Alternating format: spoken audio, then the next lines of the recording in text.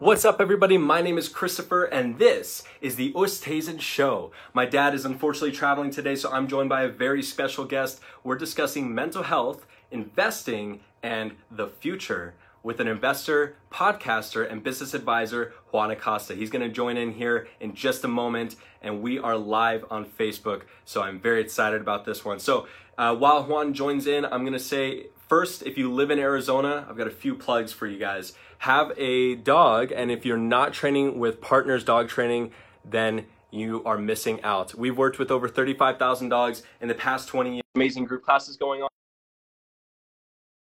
And one of my favorite programs is opening back up for the season, rattlesnake avoidance training. So Juan is going to be joining here in just a moment. How's it going? Can you hear me there? All right. Hey, yeah, I can hear you. Perfect. All right. Hey, how's it going? Okay, sweet. Okay, I'm going to continue on for a few seconds with just a few plugs, and then we're going to jump right into it. So, rattlesnake avoidance training, that's where we teach your dog a negative association and subsequent avoidance to the scent and sound of a rattlesnake. We've been doing this for over 17 years. We've trained over 17,000 dogs, Juan, which is incredible, and very excited about this program. If you want to keep your dog safe in the desert, the first couple sessions are actually already booked out and sold out. But I believe the next one that we have open is February 25th, but they do go quick. So I'll drop a link in the description for everyone to jump in and sign up. Last thing, if you don't live in Arizona, but still want to access our expertise as a dog training school, we've created an online personal dog trainer named Hey Ludwig. Hey Ludwig is actually on Facebook Messenger, so you can go there right after the show. It uses your dog's behavioral traits to create personalized curriculums to solve problems, teach tricks, train obedience, the whole shebang.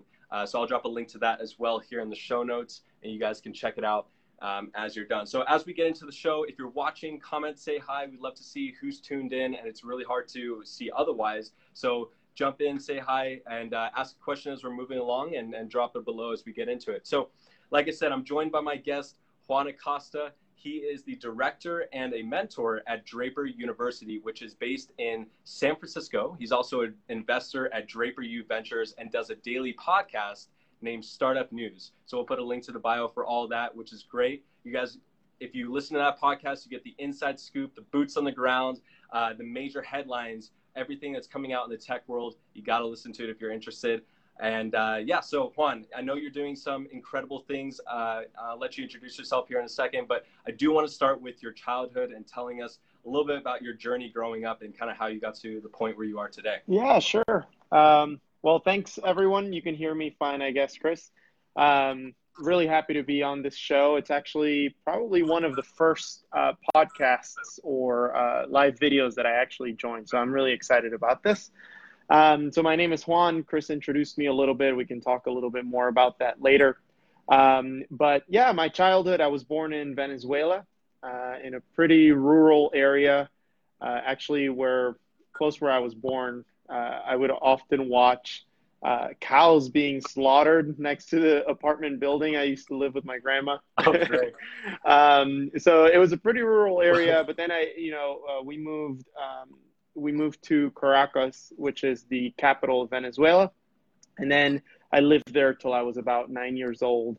And then there was this awesome dream that my dad had, which was coming to the United States and giving us a better life. Venezuela wasn't good back then. We were pretty poor, I would say. Better than was not a good standard of living. And my dad did everything possible to bring us to the United States. So he packed our bags with my mom, my little sister. She was one year old at the time, and myself. I was about 8 or 9, and we moved to Miami. He got hired by a company here in the U.S., so he made those dreams come true. So that's kind of a little bit about my childhood. And then I lived in the United States ever since, and I've been here in Silicon Valley for the past 3 years. So I've always been on the East Coast. That's awesome. Yeah, I mean, it's interesting because we actually have fairly similar stories in some ways. Now, I was obviously born here in America, but my family also immigrated here from South Africa. My dad, obviously, he's not tuned in today, but yeah, he immigrated here from South Africa with my whole side of my family about 25 years ago. and definitely similar backgrounds. I imagine our fathers are actually pretty similar as well, both being in the business world and us working pretty closely together with them.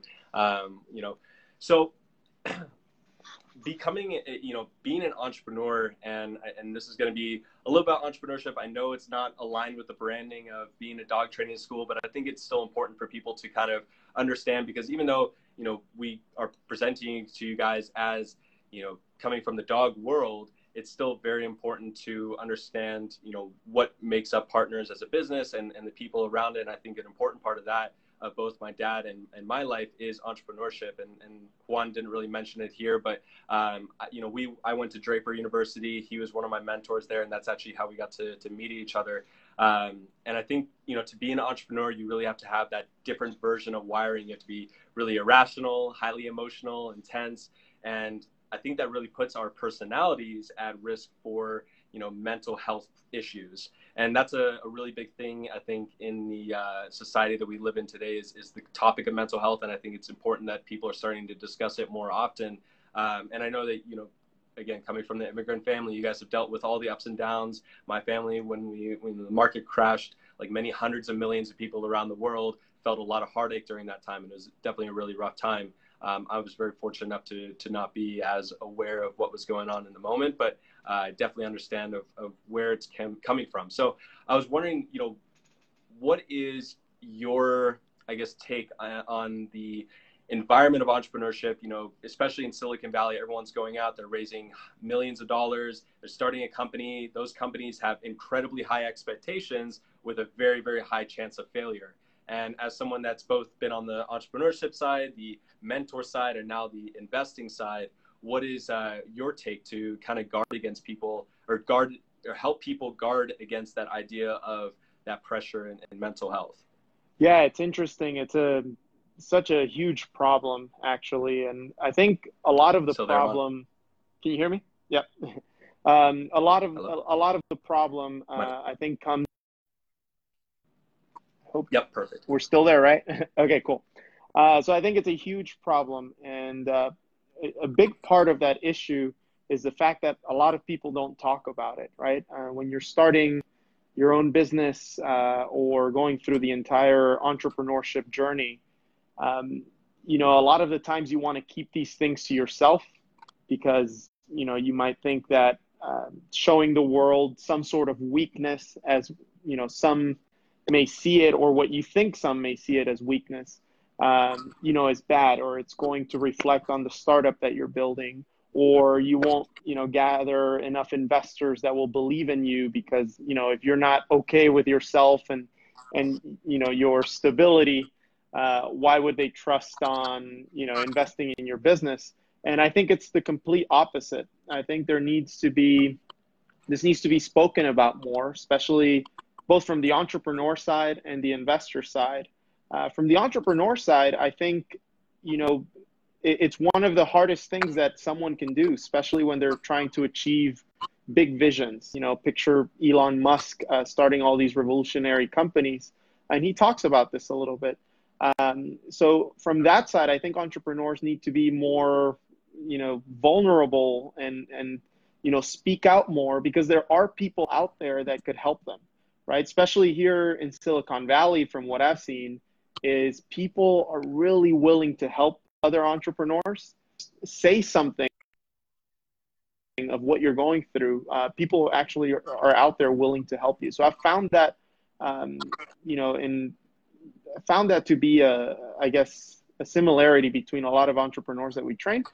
And then on the investor side, I think from an investment perspective, it's completely in line with the investor to know what exactly the entrepreneur is going through, what difficulties, what challenges they have, in order to help them and make the business bigger and make a lot more money, right?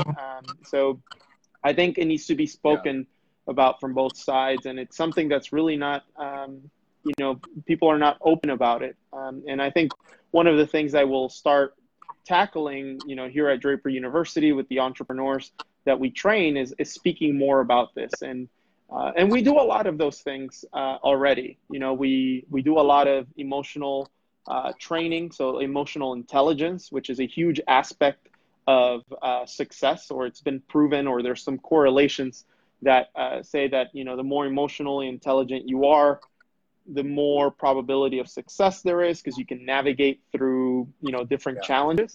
And then we also do a lot of different training. You may have remembered, Chris, we bring one of Tony Robbins' lead trainers here, who teaches you how to deal with challenges, how to get rid of mental roadblocks, and continue pushing forward. So, you know, we are speaking about it, but I think it just needs to be a standard in the entrepreneurship, I guess, education, or in that journey. And I don't think it gets, you know, people don't get trained on this. Like, when you go from having an idea to building a company, right?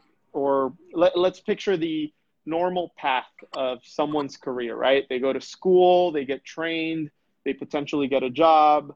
You know, people continue on in their careers, growing in their job. Some people, you know, want to create something new of their own. But when you're training for a job, a lot of the skills in your job get trained, right? Or a lot of big corporations bring in people that help you, or the HR department, for example, is there to help you. You know, you see all these big Silicon Valley companies and all over the world investing more into the stability and the mental health of their entire staff. But when you go in the entrepreneurship route of starting something on your own, first of all, there's really not that much stuff out there teaching you how to start a business. A lot of theory, but, you know, the practice aspect of it, there's really not that many things out there. And then, you know, you don't even learn how to do your taxes in school, right? So I'm sure that there's a lot of challenges when you start your own company, and no one teaches you how to navigate through these challenges. You know, how to face tons of rejection, especially if you're raising money, how to lead a group of people that, you know, from different backgrounds with different needs. You know, these are people that have families and have other issues going on. How do you take that upon yourself? How do you not let it impact your business if something's going on in their relationships or in their family? And nobody teaches an entrepreneur how to do that. So I think we need to start speaking about it more. Yeah, definitely. I think the education side of it is super important. I know you're very passionate about education. I know I'm very passionate about education. I think that the way that education is going, memorizing facts and really information that's going to be in just a few years even more at our fingertips than it is already now, you know, being able to just recite that information is going to be such a useless skill, I think, and a lot sooner than a lot of people realize. But having that emotional intelligence, having that ability to, you know, relate to people, to be able to understand when someone's having maybe a bad day and be able to empathize with them, and even just self-awareness for yourself, being able to say, okay, if I'm in this certain type of situation, I don't usually respond. So either I must avoid that type of situation, or I must go the complete opposite way and force myself to that position, but also making sure that I'm not going, you know, past what I'm able to handle. And there's so many different, you know, things that could apply to, even with dogs, for example. You know, a lot of people come to us and they're very, you know, embarrassed about what their dog is doing, or what, you know, what's happening in their home environment that might be actually relating to the dog. Yeah. I mean, half the time it seems like we're marriage counselors and dog trainers at the same time. And I wish that was, you know, less true, but it's the reality of life, is that so many different aspects of our mental health plays into so many different aspects of our success in life. So I'm really glad that we had a chance to discuss that just briefly. So I know, like I said, you have your parents and you came from Venezuela. I was personally born here, like I said, but I'm curious to hear about your relationship and dynamic with your dad, because I know you guys have worked together quite a bit over the years. Obviously, my dad and I work together very closely, and we seem to be getting even more or closer every single day. We've traveled together for years and so forth. So I'm curious to hear about your dynamic, and especially him being a immigrant father. I know I read a little bit about he's more the optimistic side. Your mom's more of like the get-ish done type of side. So I'm curious to hear about that family dynamic. Yeah, no, definitely. I mean, I'm extremely lucky to have been born in the family that I was born in. My parents have put me always first and my sister first. We've been their number one priority, no matter what, right? Like back in Venezuela when things were very, very difficult. I remember them trying to do their best to just give us the world, right? And I think I wrote on the Medium post that you were referring to. One of our birthdays, for example, or my birthdays back when I was a kid, the thing that was the biggest was like, hey, McDonald's, right? And now we just, everybody here affords McDonald's, right? But over there, it wasn't affordable. Yeah. And they would save for months just so that they can give me the best birthday experience ever, sometimes not eat themselves. So those are some of the memories. But when we came to the United States, which is why I love the U.S., this is truly a land of opportunity. Everything completely changed. My dad was hired by a company and he was able to, overnight give us a completely different life. So he's always been an optimist. Nothing is impossible for him. The biggest ideas, and I'll give you an example. When he got laid off from his job here in the U.S., he started another company about 3 blocks away from the company that laid him off. And this company did the exact service, but probably better, or actually way better. And tons of global clients actually went to him. What's funny is that he didn't really know English much, right? But almost his entire staff were, from the USA. They didn't speak Spanish. So he was leading a huge group of people without barely knowing the language. And really, that's something to, highlight his optimism and his resilience and just making the impossible possible. But yeah, the dynamic with my family has been awesome. They've always supported me with everything in school, in my career. But one example, my dad had his business that he started, and he brought me in early on to the business to actually learn and start working from a very young age. I'm sure that, you have a similar story. But that's where I started coding. That's where I built a software for my dad's company without even knowing coding too much. I taught myself and I deployed something. So he's always given me the environment to really flourish and to explore my passions. So it's great. Now, for example, the podcast that you mentioned, the Startup News podcast that I have, it actually comes out in Spanish too. And he supports me with that. He actually does the Spanish version of every single podcast every day. Me getting here to Silicon Valley to doing what I do, it wouldn't be possible without my parents. They truly believed it in me. Yeah. Especially, I dropped out of school twice, which to most parents, right, would be like, oh, what is he doing? But really, any of my decisions has always been supported. And they've encouraged or helped me succeed in whatever decision that is. So when I dropped out of school for the second time, it was because I had this opportunity over here, and it was very, it was strange for me to just leave my engineering studies behind or all the things that I had and just make this weird leap or jump. And they truly supported that. And I think that's been the number one factor to me being happy with what I do, is that I have a group of people that support me. Back to the mental health issue, like, I think it's even a matter of having people around you that truly support you and listen to you. There was this person, I won't mention names or anything, but quite recently, he lives in another country, and he reached out to a bunch of people saying, hey, I think this might be it for me, right? It was, he was about to do things that were unthinkable. And all it took was one message saying, hey, get your butt over here, be around people that truly support you, or that, we're here, right? We're here to talk. We're here to help you. Yeah. So I think and that person's doing great things now, right? They're building a company.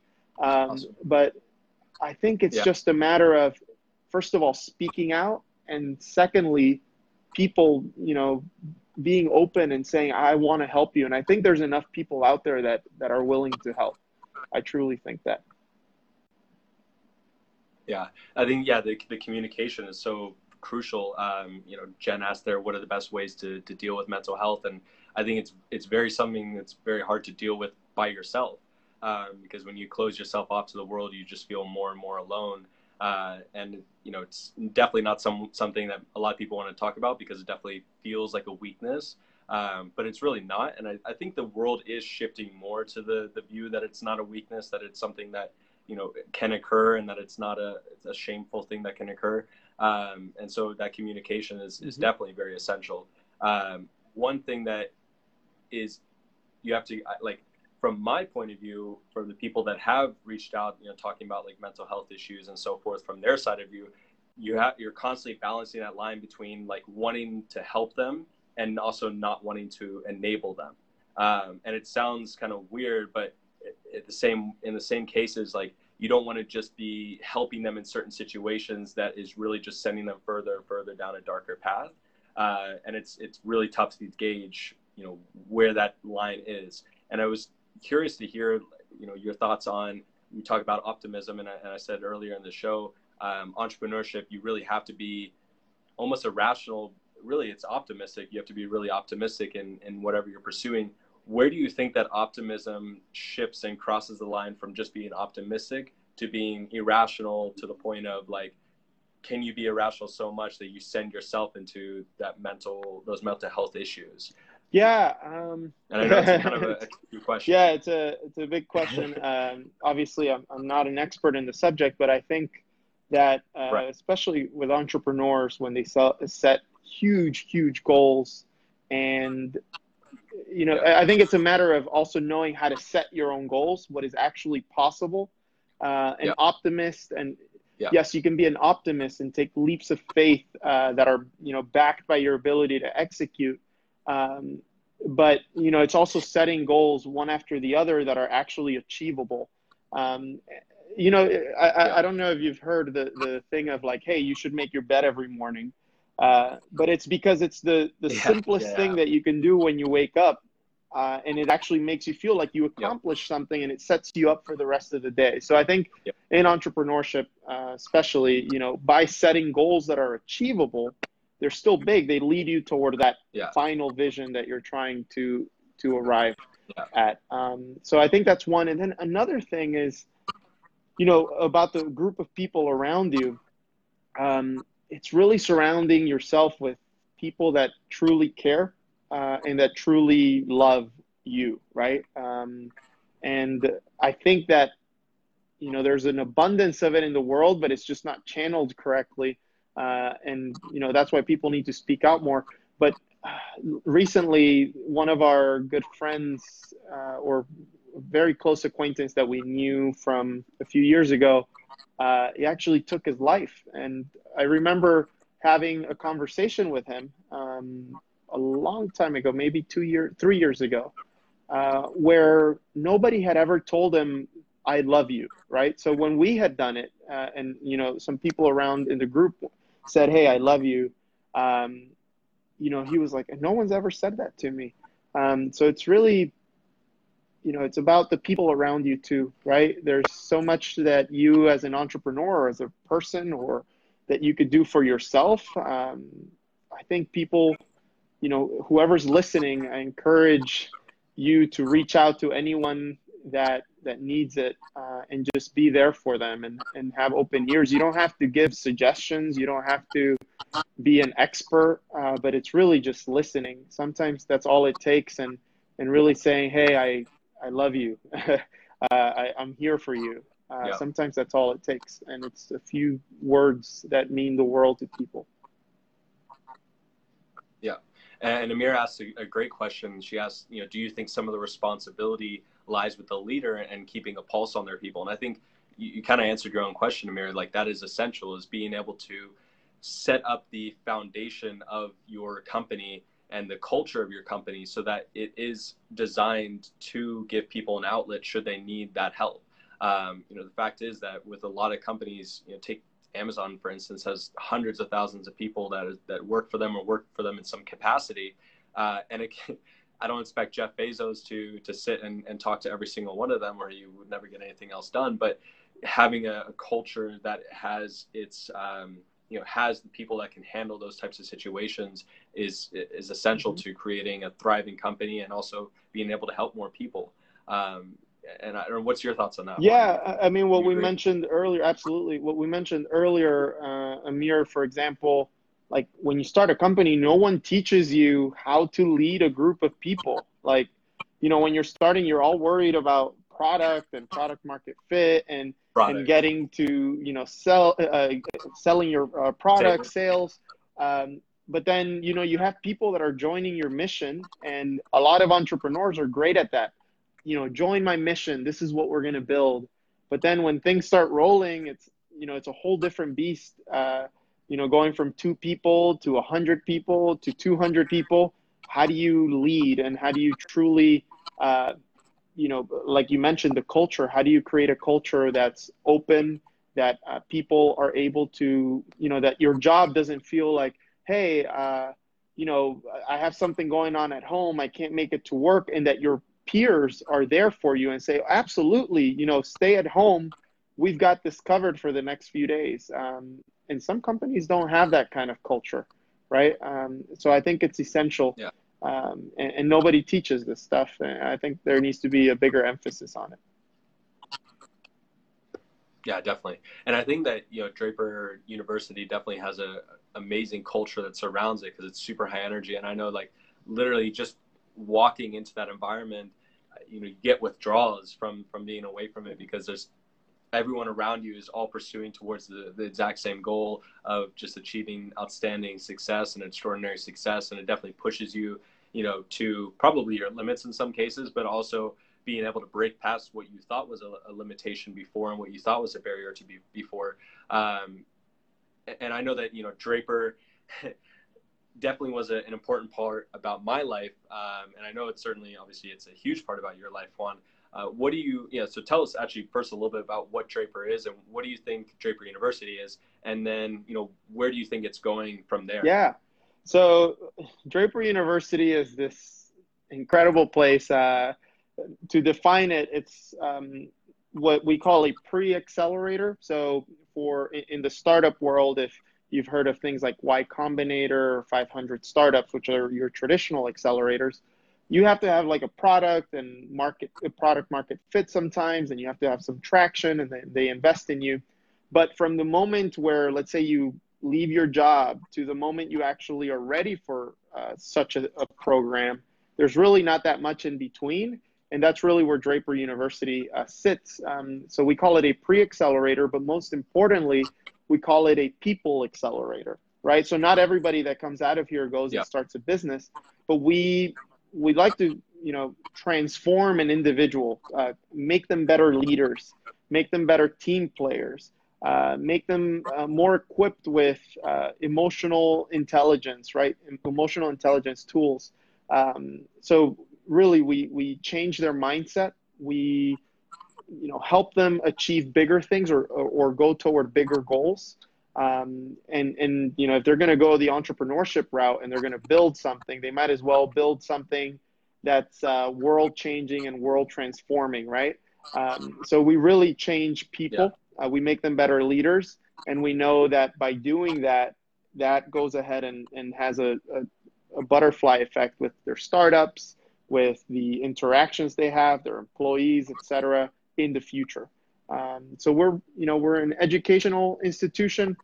We also invest in some of the startups that we train, and our entire ecosystem is not just Draper University. We have a huge venture network. It's probably one of the biggest in the world. It's called the Draper Venture Network. There's 22 funds all over the world.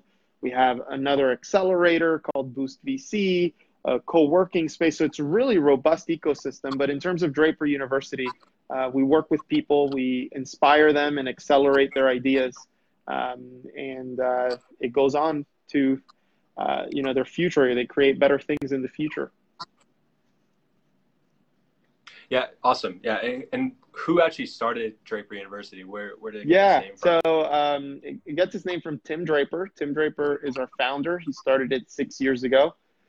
Tim Draper is probably one of the most known names in venture capital.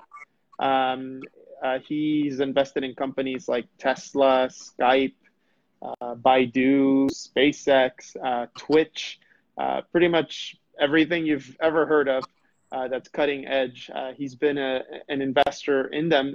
So he invests in startups. He takes big risks. And after a huge career in that, and he's still in venture capital, he leads Draper Associates. He decided to create Draper University, a place to create what we call superheroes or more heroes for the world that are out there solving big problems, that are leading people, that are actually changing things. So that's what he created. And it's a really awesome, beautiful space. I'm actually in our office now, but it looks like a scene out of Harry Potter when you come into our building. And the whole building, it used to be a hotel. So founders from all over the world, they come here for 5 weeks at a time for our hero training program. And they live here with us for 5 weeks. And you could imagine so many cultures, founders from all over the world, so many collisions in terms of ideas, in terms of culture. So a lot of great things come out of it. Interesting. So talking a little bit, about technology quickly, Amir asked a great question saying, do you think that entrepreneurs and I'm guessing, leaders in companies should invest more in analytical tests that essentially break down or give insights into the work ethic and personality of their employees? And then do you think that these tests hold merit? I kind of already have my answer in my head. If you want to think about it for a second, Juan, what I was thinking is that I think that we're heading to that direction of being able to maybe put data behind empathy and social skills and emotional intelligence and so forth, being able to actually assign numbers to that and quantify it. But I think we're still a little bit, there's tests out there, and I can't think of the names right now. There are tests out there that have the Myers-Briggs test, that have a little bit of that kind of personality and so forth. And I know that there are some companies that do have employees take that test so that they can get a better insight into how their employees think and their personalities. But I think that those tests are always going to be a little bit off, just because I've had times where you take it, it's kind of like a horoscope where they're a little bit general in a way where it's like, yeah, that could work for me, but it also, I don't know about this part of it.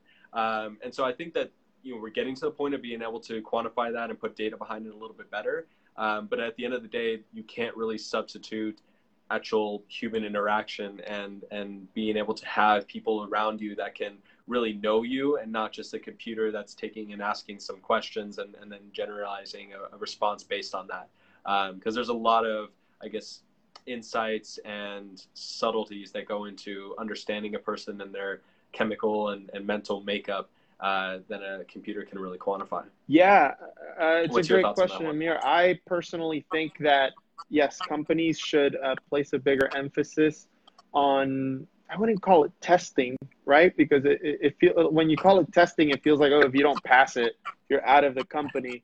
I would just, these are tools that should be used by companies. And based on those results, someone should come in and really push you in the different areas that you're very good at, try to educate you in the areas that you're lacking.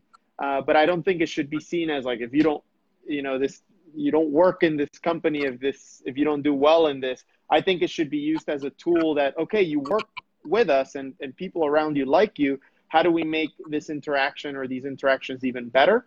I think the job of a great manager is when there's trouble within the team, conflicts, a great manager will try to move people to working with each other better. And I think these sort of tools, there's like, you mentioned the Myers-Briggs, there's been some controversy around the validity of it. I haven't really read too much on it, but there's other tests like Belbin, which is how other people perceive you when you're doing work and what's your perception of yourself.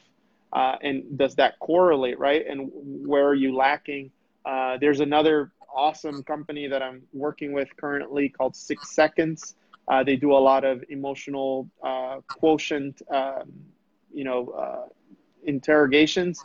and they help you really see, okay, how do I deal with emotions? How can I get better at when something negative happens around me? How do I navigate that? And yes, absolutely. I think companies should place a bigger emphasis on these things.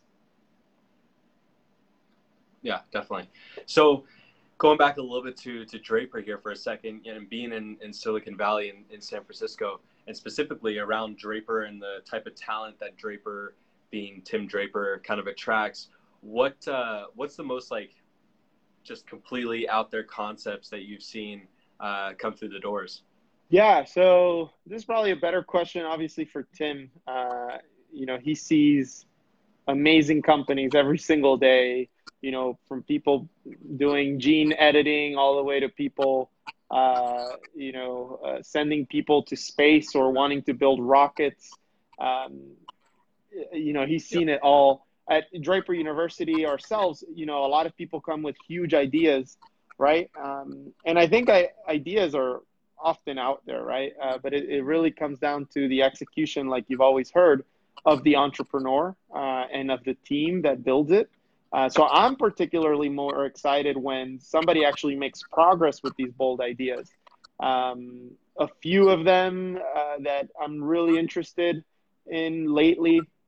So I think blockchain technology is going to change a lot of industries. It already is. So a lot of our founders are. So real quick, because I know like 90% of the people are not going to know what blockchain is. So describe blockchain in a really quick and generalized manner. So, right now, when you're logging into your bank account or when you go on to Facebook, all that data is in one central location, in, let's say, one server or one computer sitting somewhere. And that's, sometimes hackable. Sometimes, people or governments or whoever can actually tamper with this data. So blockchain technology is essentially a new way to keep data secure. It's an immutable ledger. So it's a ledger that lives in many different nodes or many different computers. And in order for that data to be proven valid, every single computer around the world needs to approve it, right? So this is going to change things like finance, where maybe you won't need banks anymore, right? It might change things like government, where maybe they don't tamper with votes, because once you click, hey, this is my vote, it's registered, Chris voted for this person, and it was proven that it was Chris that, that voted for this person, and no one else can tamper with that. So imagine a lot of corrupt governments, the positive things that could happen because of this. So yes, it's essentially, in basic terms, I would say, if you know what Excel is, instead of Excel running on your laptop, Excel now runs multiple sheets in hundreds or thousands of computers around the world. And when one little cell in Excel gets changed, it needs to go through every single other computer and get changed also. So they need to prove that, hey, this change is correct. And it does that incredibly fast, almost instantaneously. Yeah, networks get bogged down because of just the different types of data that they have to handle. But yes, people are working on making it faster, on making it scalable, and that's one of the big issues within the industry right now, is how to make these things scalable. So, with that said, you've probably heard of Bitcoin. The technology behind Bitcoin is blockchain technology, basically. So I forget what the question was. Oh, yeah, the crazy ideas. We were talking about the big ideas. Yeah, so a lot of our founders come through here with ideas in the blockchain space. We've seen people, wanting to create countries that are ran solely on blockchain technology, right? And there's a few projects out there that are actually making progress. I can't really speak too much about them, but for example, we have an awesome alum who's working a lot with, what's the future of government, and how is this technology going to impact it? And then crazy ideas. I think this one might relate to your show, since I know a lot of a lot of your audience is around pets. We have this entrepreneur that we're helping a lot right now. They started a protein company, so they make protein out of bugs. So they, crush up the bugs and they take protein from there. And the goal is maybe to make pet food that is, made out of protein from insects, which, packs more protein per gram, is healthier, doesn't rely on, like cows in the world, the methane they produce. It's actually a huge, problem in terms of global warming and water usage, etc. So other alternative sources of protein are needed. So in the pet world, we have someone tackling that. So making a new type of protein for pets. So those are some of the things. Yep. That's awesome. And I know I remember when I was there, Andy Tang, who's was he president? He's the CEO. Yeah, he's the CEO, and he's also an investor in a few other funds.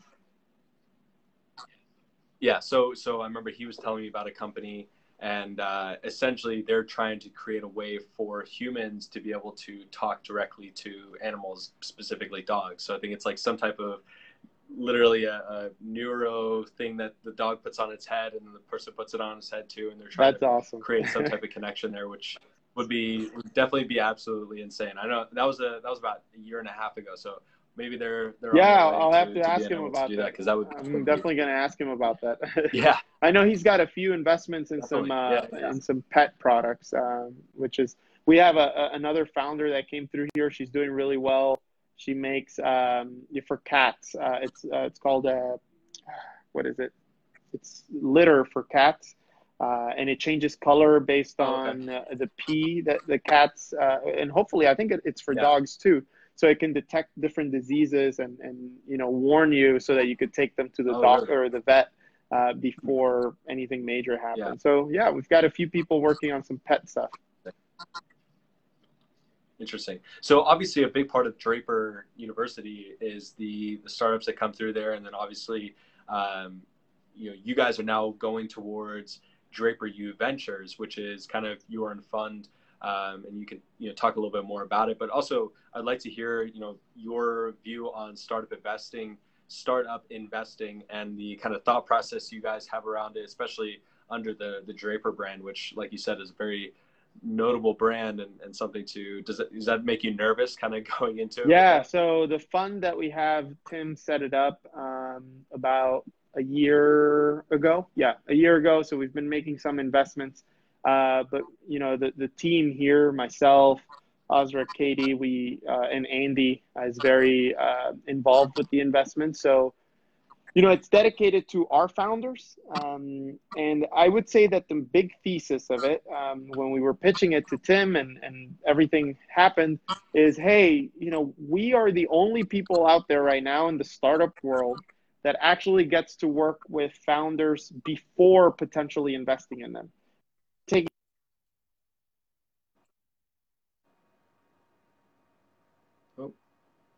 May have lost it here. Hopefully coming back in a second.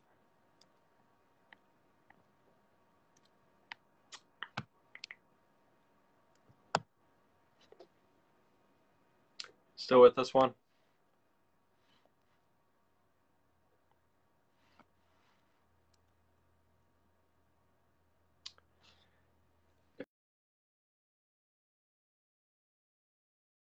Comment, maybe showing if you're still there. I think we might have lost Juan for a second there, so hopefully he's able to come back here in a moment.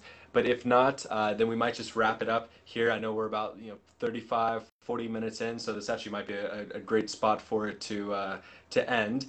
Juan, if he comes back here, he can also leave his comment in terms of what he was going to say. I believe what he was going to, just because I've read some of the other posts, is that the great thing about Draper University is that obviously the entrepreneurs and the startups that come through there, they live with them for about 5 weeks. The place is a hotel essentially, so all of those entrepreneurs come there and they live there and they get to spend time. And there's Juan coming back here, so let's see if I can add him back into the call or into the live feed. So they get to actually live with essentially the people that might be investing in them. So they get to see all those different aspects of that person's personality, of that person's ability to run a startup. Hey, And now we have Juan back. sorry, But, a call came in. yeah, no problem. I was just asking. and it just No worries at all. I was explaining a little bit. No problem. No problem. I was explaining a little bit, I think, where you're heading to about, the entrepreneurs being able to live essentially with you guys, and you guys get to see their whole dynamic and personality of people coming through before you get a chance to invest. Oh, yeah. So we are, one of the only, I don't know of any other actually, that we work with founders so early, sometimes in idea stage, that really we focus, like I mentioned before, on the people and who they are as leaders and how we can make them better. And then we focus on the startups and their vision and making them think bigger. So yeah, we get to see them before that. And that's a big part of our thesis, is that, in your traditional, when you go pitch to investors, you maybe meet with them 1 to 4 times, right, before they make a decision, sometimes more. But really, they've known you for a very short amount of time, right? Like when you aggregate it, it's probably for a few hours. And then they rely a lot, obviously, on their analysis of the market, of what you've done before, of industry experts. But here we have an advantage, which is we get to live with the people that we might invest in, right? And by live, I mean we get to be fully immersed in the program with them. And see how they interact with different things like survival week, how they treat others. And we're really able to gain a lot of qualitative insight about an entrepreneur. And I think that's pretty special. And almost every single one that has come through here, we have a really great admissions process. So out of thousands, we select, a class of 50 to 80 founders. So they're already great to begin with. Yeah. And this allows us to even, get to know them more and also give more to them. I think when you are a big part of someone's life, at such an early level, you're always going to be engraved in their mind and their hearts. You're the first people that believed in something or that were part of that growth. So they're always going to come back to you when they have good news, when they have bad news, but you're always going to be part of their journey. And I think that's really special. Definitely. Yeah, definitely. No, I completely agree. And I think that's probably even the bigger, I guess, opportunity, from a business model point of view is as an entrepreneur, especially if you're younger and it feels like it keeps getting younger and younger. You get, kids that are 10 years old, 14 years old that are literally making hundreds of thousands of dollars a year selling stuff on Shopify. So, where I was heading with that is that the ability for that person, they're probably going to have, 5, 6, 7, 8 startups in their lifetime. And you guys have pretty much every opportunity to be able to come in on those startups and see, what their viability is. Plus you have all this knowledge of who they were as a person before you even take that chance to invest. So Juan, I know obviously you went through Draper University as well. What was, I guess, one of the maybe craziest moments that you had at Draper? I know there's one that's in my head, so I'd love to hear your story first. So, I mean, when I came through here, it was a fantastic time. It was a few years ago, and the people were awesome. I would say, actually, one of the not funny, it's almost just embarrassing. This was actually in one of the sessions after. So we bring in speakers, and the reason I picked this one is because it kind of relates to your show in a way. But we bring in speakers, really famous people to speak. So we've had Elon Musk in the past. We've had, like the founders of Reddit, Uber, etc. Any company, you name it. Yep. But anyway, we brought this really famous investor to speak to the batch, and we had an entrepreneur that's making a marketplace for cakes, right? So if you need a cake, kind of like if you were to order flowers, a local florist delivers to you. Well, it was that, but for cakes. And then we had this entrepreneur introduce him, this big investor, and he makes him a cake, right? To impress him, like, hey, this is my company. We make these cakes, or this is a cake that's made through our network. And then he did some research and he put a picture of his dog on it, the investor's dog, right? Because he saw on social media that, you know, he really loved his dog, and you know, that was like his best friend. So he wanted to impress him with like, these are the kicks. This is your dog. It's awesome. Maybe give me a meeting. And then the investor opens up the box before he goes up to speak. You know, thanks so much for the gift. And he opens it and he's like, oh my God. And he names the dog. I don't remember the name. And he says, oh my God, this was Billy or whatever the name of the dog is. And he's like, yeah, he died a few months ago. And then you should have seen the face of the entrepreneur, like, oh my God, I did all this research to try to impress this investor, but it turns out that, you know, it's a dog that unfortunately passed away. So it was a very awkward time. It was a crazy thing. You know, but our entrepreneurs are always doing crazy things. You know, we've had, like, if you look up pictures of, you know, even on my social media, like, we're in the pool with our clothes on and doing crazy things. So that's kind of like a little bit of the spirit of what happens here.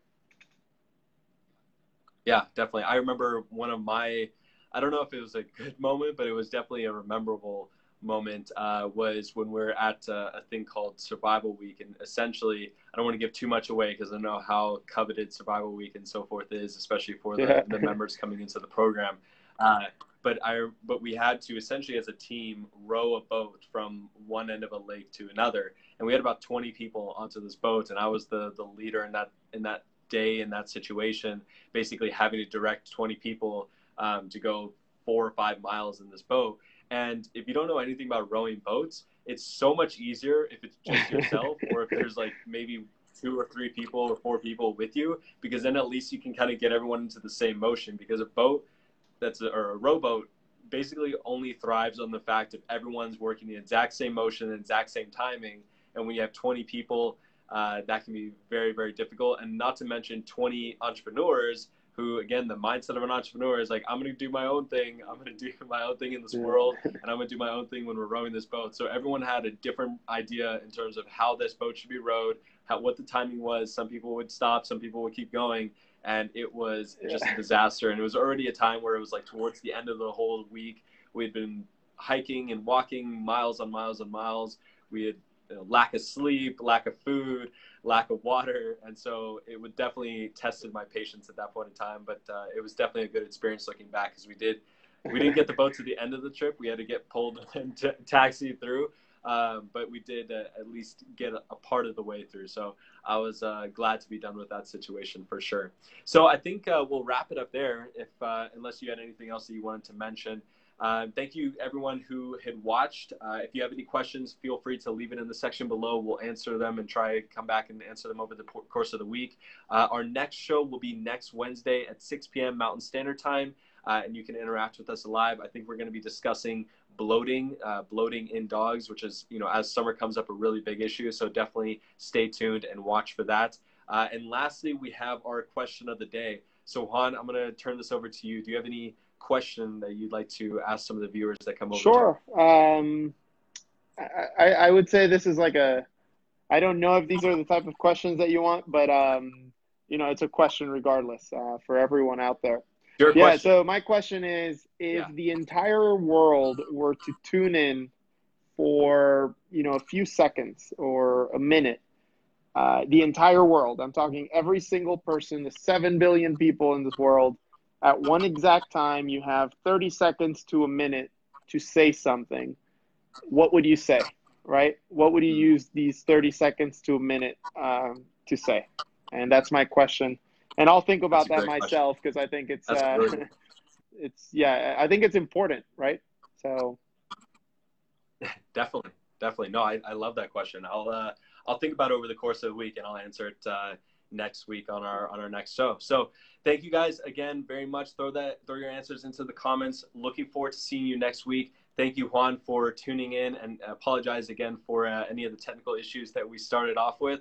I'm really happy with how it turned out. So we'll see you guys next Wednesday at 6 p.m. Mountain Standard Time.